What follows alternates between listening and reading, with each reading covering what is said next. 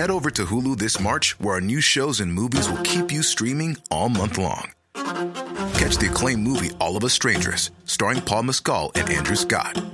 Stream the new Hulu original limited series We Were the Lucky Ones with Joey King and Logan Lerman. And don't forget about Grey's Anatomy. Every Grey's episode ever is now streaming on Hulu. So, what are you waiting for? Go stream something new on Hulu. This is an RNZ podcast. Hi, I'm Dan Slevin, sitting in for Simon Morris, who's a little bit under the weather. This week on At the Movies, a victim of domestic violence protects herself, her children, and rebuilds her self-respect by building a house. You see, I figured out that I cost you $33,000 in rent and welfare in 1 year alone.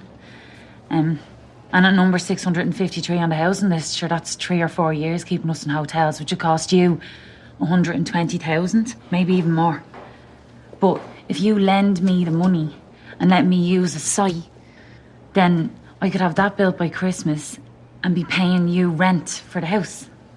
Middle-aged boy racers turned superheroes save the world one more time. Maybe this is the end, but we gonna go out together. You know I'd ride to the death with you.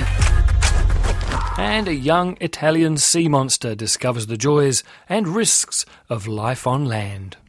LUCA, huh? What's on your mind? I was just wondering, where do boats come from? The land monster town, just above the surface. I beat a guy at cards there once. Mom!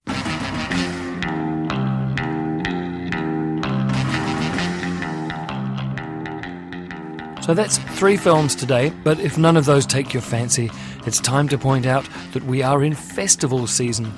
It's usually around this time of year, as the nights draw in and the rain batters the windows, that we're tempted out of the house by those specialist occasions where the gold is curated for us and we can journey to sunnier climates, even if only on screen. The Dock Edge Festival finishes its in-person screenings this weekend at the Roxy in Wellington, but continues online for a few more weeks. The French Film Festival continues until mid-July in some regions. Check out frenchfilmfestival.co.nz to see if that applies to you. The redoubtable Paolo Rotondo brings this year's Cinema Italiano Festival to screens from this weekend and continues to crisscross the country until it finally arrives on Waiheke Island in January. Nowadays, festival directors have to be sponsorship managers as much as film curators, and Paolo has outdone himself in this current environment. Cinema Italiano is extremely well supported. This week, I got a press release announcing the dates for this year's Jewish Film Festival, which takes the dates that would normally have been occupied by the International Festival. This one is pretty boutique, 6 films across 6 cinemas, and there have already been strong reviews for the big screen adaptation of the beloved children's book When Hitler Stole Pink Rabbit, which is one of their titles. And in late October, the big one is back. Whanau Marama, the New Zealand International Film Festival, was delayed to take into account all the other COVID-related festival delays overseas. But with Northern Hemisphere vaccinations happening at pace and cinemas opening up again, it looks like they'll have plenty of riches to choose from. I didn't lie. Well, it's on that form, Sandra. Are you trying to get 2 houses instead of 1? No. Judge, is this a fit mother? No. You're not doing this. You are not doing it. You are not taking my kids! All right. 20 minutes break while I go over this new evidence and your client calms herself. British director Phyllida Lloyd is probably best known for her blockbusting work on the 2 Mamma Mia films, crowd-pleasing and bank-pleasing at the same time.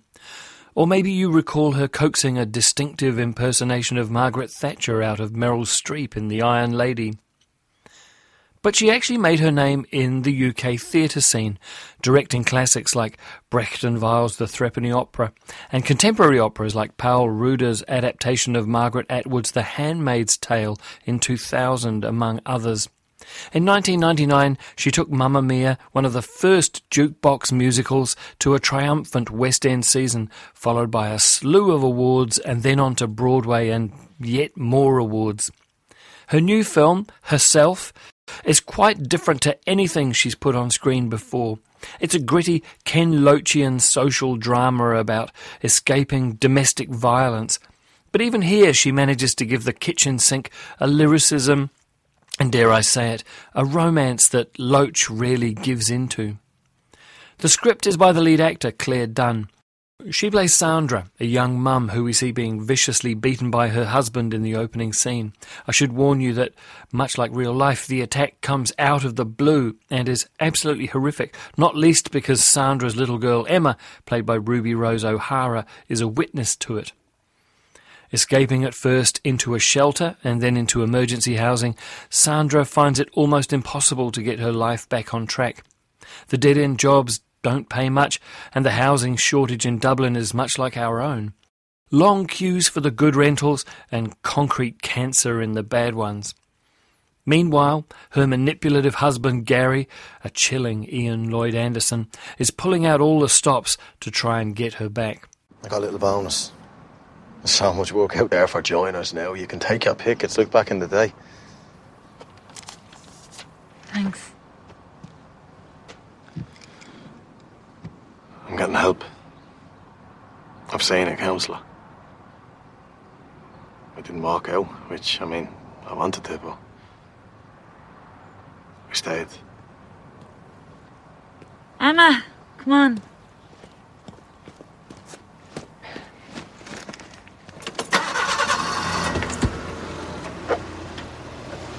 Mum says you can stay if we want to try again.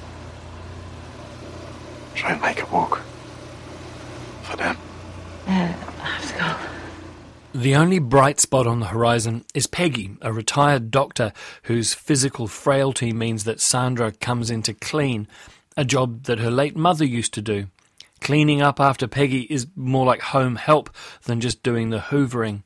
Peggy is played by the formidable Harriet Walter, a classical actress of some reputation, who played Brutus, Henry IV and Prospero, sometimes in a single day, in Philadelphia's trilogy of all-female Shakespeares for the Donmar Warehouse. Those productions also featured Claire Dunn, so it's a little bit of a Philadelphia repertory company on display in Herself. Desperate for a home to call her own, Sandra sees a YouTube video about building your own house for not much money. Peggy offers her a corner of her generous back garden in which to build such a thing, and all involved have to agree to keep it a secret so that the social services won't dock Sandra's benefit and the dangerous Gary won't try and enact some form of vengeance on her and the kids. And even with all the willpower in the world, Sandra still needs a bit of help to actually build the thing. And a stroke of luck helps out there too. Angeline, don't know what that is. Do you know a thickness of insulation? Because there's loads of sizes like. Oh, yeah, no. I'll ask. Biobase, never heard of it. Well, what about, like, basic concrete? Well, it's actual ready mix. So it's not bags? No. Concrete would have to come in a truck in cubic meters. You'd have to go to Roadstone. Do you mind if I serve this fella? Yes, my friend. What can I get you? Some manners. Bit of courtesy. What? What? Your customer service. Serve the customer. She's only after a price check. It's not rocket science. She manages to enlist the help of a former builder, now a handyman, played by Conleth Hill from Game of Thrones. And a bunch of other allies come and help out on weekends. This is the kind of feel-good, up-by-your-bootstraps, feminist self-discovery story that sends audiences away feeling good about themselves. Except it doesn't quite turn out the way you would expect. The real world, in the form of the government bureaucracy and Gary's lawyers, see to that. It's a tricky balancing act, too far down the track of the confronting and rugged issues-based drama, and you risk the audience turning away. It could just become too much. But when the script populates the supporting cast with unusual characters who seem to have been cast so that they can be a bit of comic relief, the film risks going too far the other way. The tone wobbles a bit. Holding it together, though, are the family. Done as Sandra is perfect, as you might expect from someone who co-wrote the script. The two young daughters are tremendous, convincing when they're happy, carefree little moppets, but also as traumatised and vulnerable primary school children. And Harriet Walter is a rock at the heart of the picture, despite being a little bit underwritten. There's no vanity there, just steel underneath the physical frailty. She's who Sandra will probably become when she's forged in this fire and can truly discover her own strength. I can't tell anyone. Not anyone in school. Not Nanny, not Grandad, and especially not Daddy. Why? I'm just going by what Ado the builder said. He said that's the rules, and you've seen him, right? Mm-hmm. You don't want to mess with him, do you? No. So we have to keep this to ourselves, yeah? Our own special secret. Like Black Widow? Sort of. What's that? Oh, it's just a code word. It's better you don't know. Herself is rated M for domestic violence and offensive language and is playing in select cinemas across New Zealand now. No matter how fast you are, I am not to be compared to you. no one outruns their past. I am more easy, you trying your best to become me. And mine just caught up to me. Been a long time, Dom. In motorsport, F1 is the very top of the tree. It's the most glamorous, the best funded, and, frankly, the fastest. After F1, there's only one way to go, and that's down. What then are we to make of a film that tries to sell us that it is the peak of its franchise, the fastest of the furious, the biggest and the best, but then it goes and calls itself F9, 8 runs short? Yes, the latest instalment in the Fast and Furious franchise, which began in 2001, is called F9, but even that's not entirely accurate. If you take into account the 2019 spin-off, Hobbs and Shaw, as well as 2 short films, F9 should probably be called F13. But then logic and common sense have never really been a franchise priority, so why start now? Damn, they got a magnet plane? Hold on. Tell me you're not thinking what I think you're thinking. There's no bridge! Oh, hell no. F9 gets underway with a flashback to 1989 and one of those oval racetracks that the Americans love. The young Dominic Toretto, played here thankfully by a real actor, the Kiwi Vinnie Bennett, rather than a digitally de-aged Vin Diesel, is in the pits watching his dad Jack race. On the verge of victory, a competitor manages to flip Jack's car up in the air in much the same way that American traffic cop in the news the other day flipped the car of a pregnant woman who he thought was too slow to pull over. In this case, however, Jack's car turns into a giant fireball and Dominic becomes fatherless.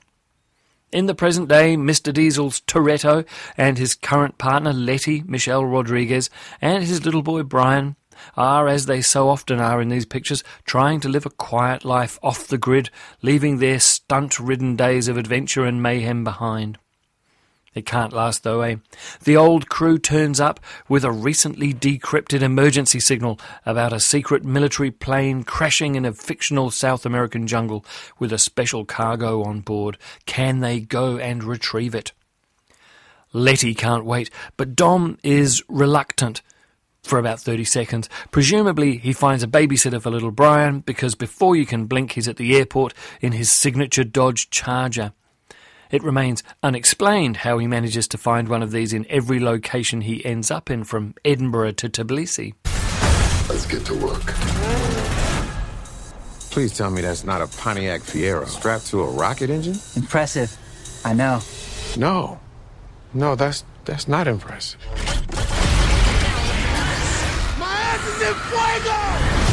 The MacGuffin in this case is one half of a device that could take control of every computer in the world. All the holder needs is the secret key, access to a special satellite, and the other half of the device, wherever that may be. So it shouldn't be that big a problem that our crew failed to retrieve their half of it, thanks to the intervention of a mysterious super criminal who escapes thanks to a plane with magnets on the bottom. Not the last time that magnets are going to be an important part of the plot here, my friends. The mysterious super criminal just happens to be... Jacob is Dom's brother. Who, until this point, this is 13 films in, I remind you, we have never heard of before. John Cena plays Jacob, who was also in the pit crew on the day that Toretto Sr. bought the farm in such spectacular fashion. There's a term that literary critics have used, and it now applies mostly to these big multimedia franchises. Retconning, or retroactive continuity. That's where a project will simply rewrite the facts of an existing story to suit the needs of a new one. This isn't quite the same as that, because as far as I recall, no one previously in the franchise has said that Dom doesn't have a brother. But please, come on! Later on, the film also resurrects a character that has been dead and mourned for quite a few films, all in the service of sentimentality and a desire to see the old band back together again. It's intellectually insulting, but also kind of sweet.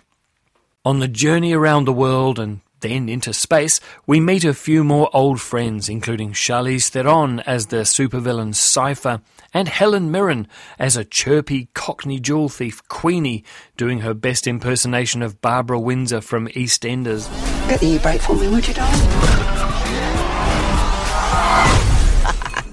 The best thing about having Vin Diesel's long-lost brother turn up is that he's played by John Cena, who, let's be honest, has more screen charisma in his little finger than Diesel has in that entire hairless frame of his. Cena is one of those former wrestlers that the camera loves, and it's clear from his one-note pursed cat-butt lips that Diesel didn't go to that WWF finishing school that produced Cena, Dwayne Johnson and Dave Bautista. For all its ludicrousness, and it's ludicrous for that matter, F9 isn't actually very funny. It certainly isn't as funny as it likes to think it is. But it is stupidly entertaining big screen fun, the kind of thing we've been starved of for too long. I enjoyed it a lot. Y'all ever thought about the wild missions we've been on? We've taken out planes, trains, tanks. I'm not going to even think about the submarine. And now we got cars flying in the air? F9 is rated M for violence. It's restoring the fortunes of multiplexes all over New Zealand now. Now, walking is just like swimming, but without fins, or a tail, and also there's no water. Otherwise, it's like the exact same thing. Give it a try. That's not it. Try it again. Oh, try to lead with your head. No, more belly. That's lying on the ground. How about this? Just take a step without even thinking about it. No. Don't think about it. I don't know how to not think about something. Okay. Watch. Point your feet to where you want to go, okay? And then you just catch yourself before you fall. Our final film for this program is one where the charms don't have to be treated cynically, taken ironically, or consumed as some kind of guilty pleasure. LUCA from Pixar Studios and Disney Plus is as sweet and good-natured as anything I've seen in a long time, and I can pretty much guarantee that when the credits roll, you will feel a little bit better about life, the universe, and everything. More like this, please. Jacob Tremblay is the voice of LUCA, a sea monster that inhabits a picturesque little Italian bay with an island off the coast that is not unlike Taputeranga in Island Bay in Wellington. He's a sea monster that lives happily with his family, herding schools of fish and avoiding the terrifying and mysterious human monsters above the surface who inexplicably want to kill them all. But LUCA is a curious young monster and is intrigued by the human detritus that he stumbles across on the ocean floor.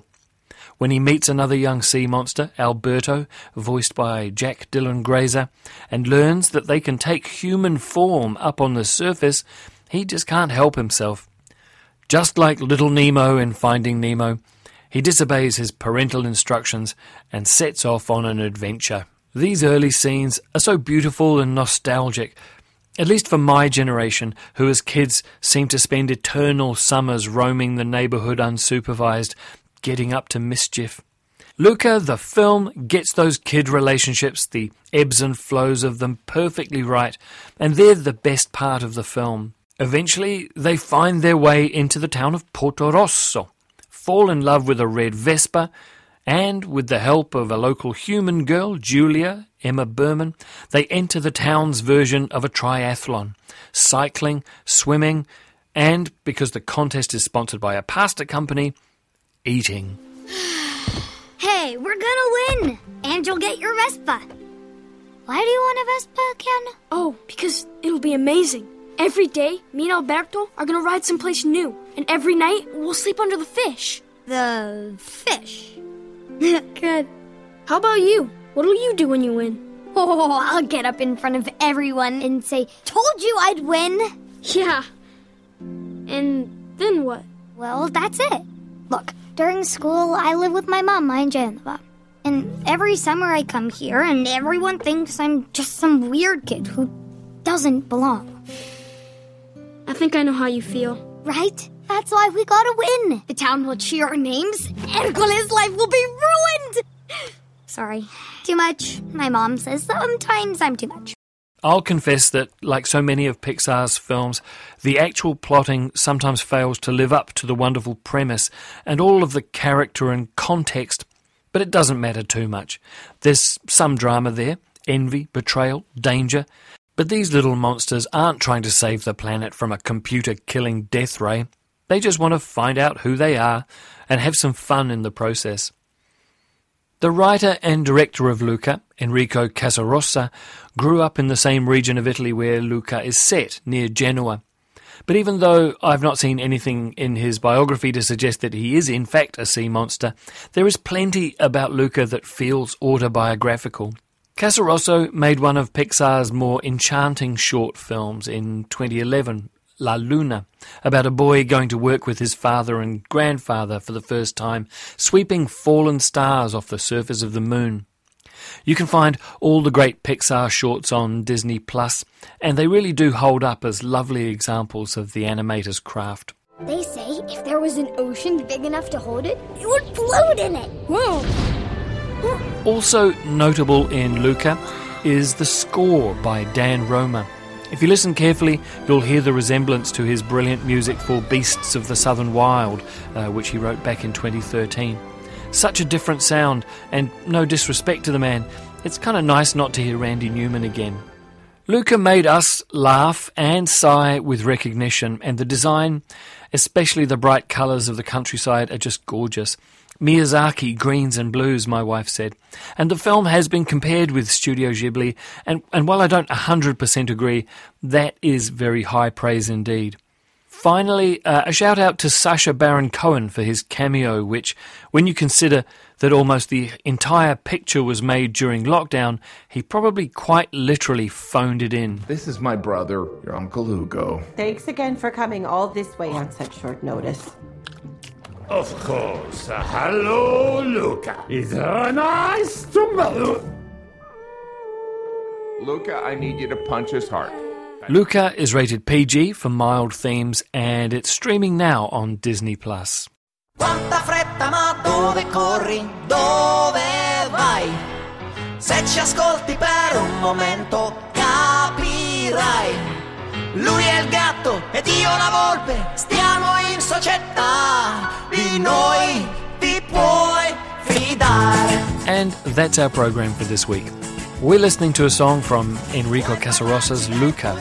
As well as Dan Roma's score, the film is populated with Italian pop hits from the director's past. This is Edoardo Bennato from 1977 with the classic Il Gatto e la Volpe.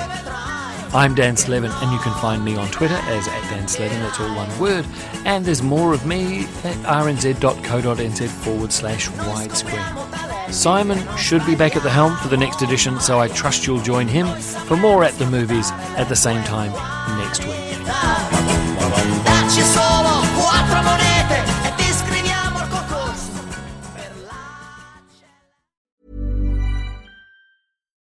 Botox Cosmetic, out of botulinum toxin A, FDA approved for over 20 years. So, talk to your specialist to see if Botox Cosmetic is right for you. For full prescribing information, including boxed warning, visit BotoxCosmetic.com or call 877-351-0300. Remember to ask for Botox Cosmetic by name. To see for yourself and learn more, visit BotoxCosmetic.com. That's BotoxCosmetic.com.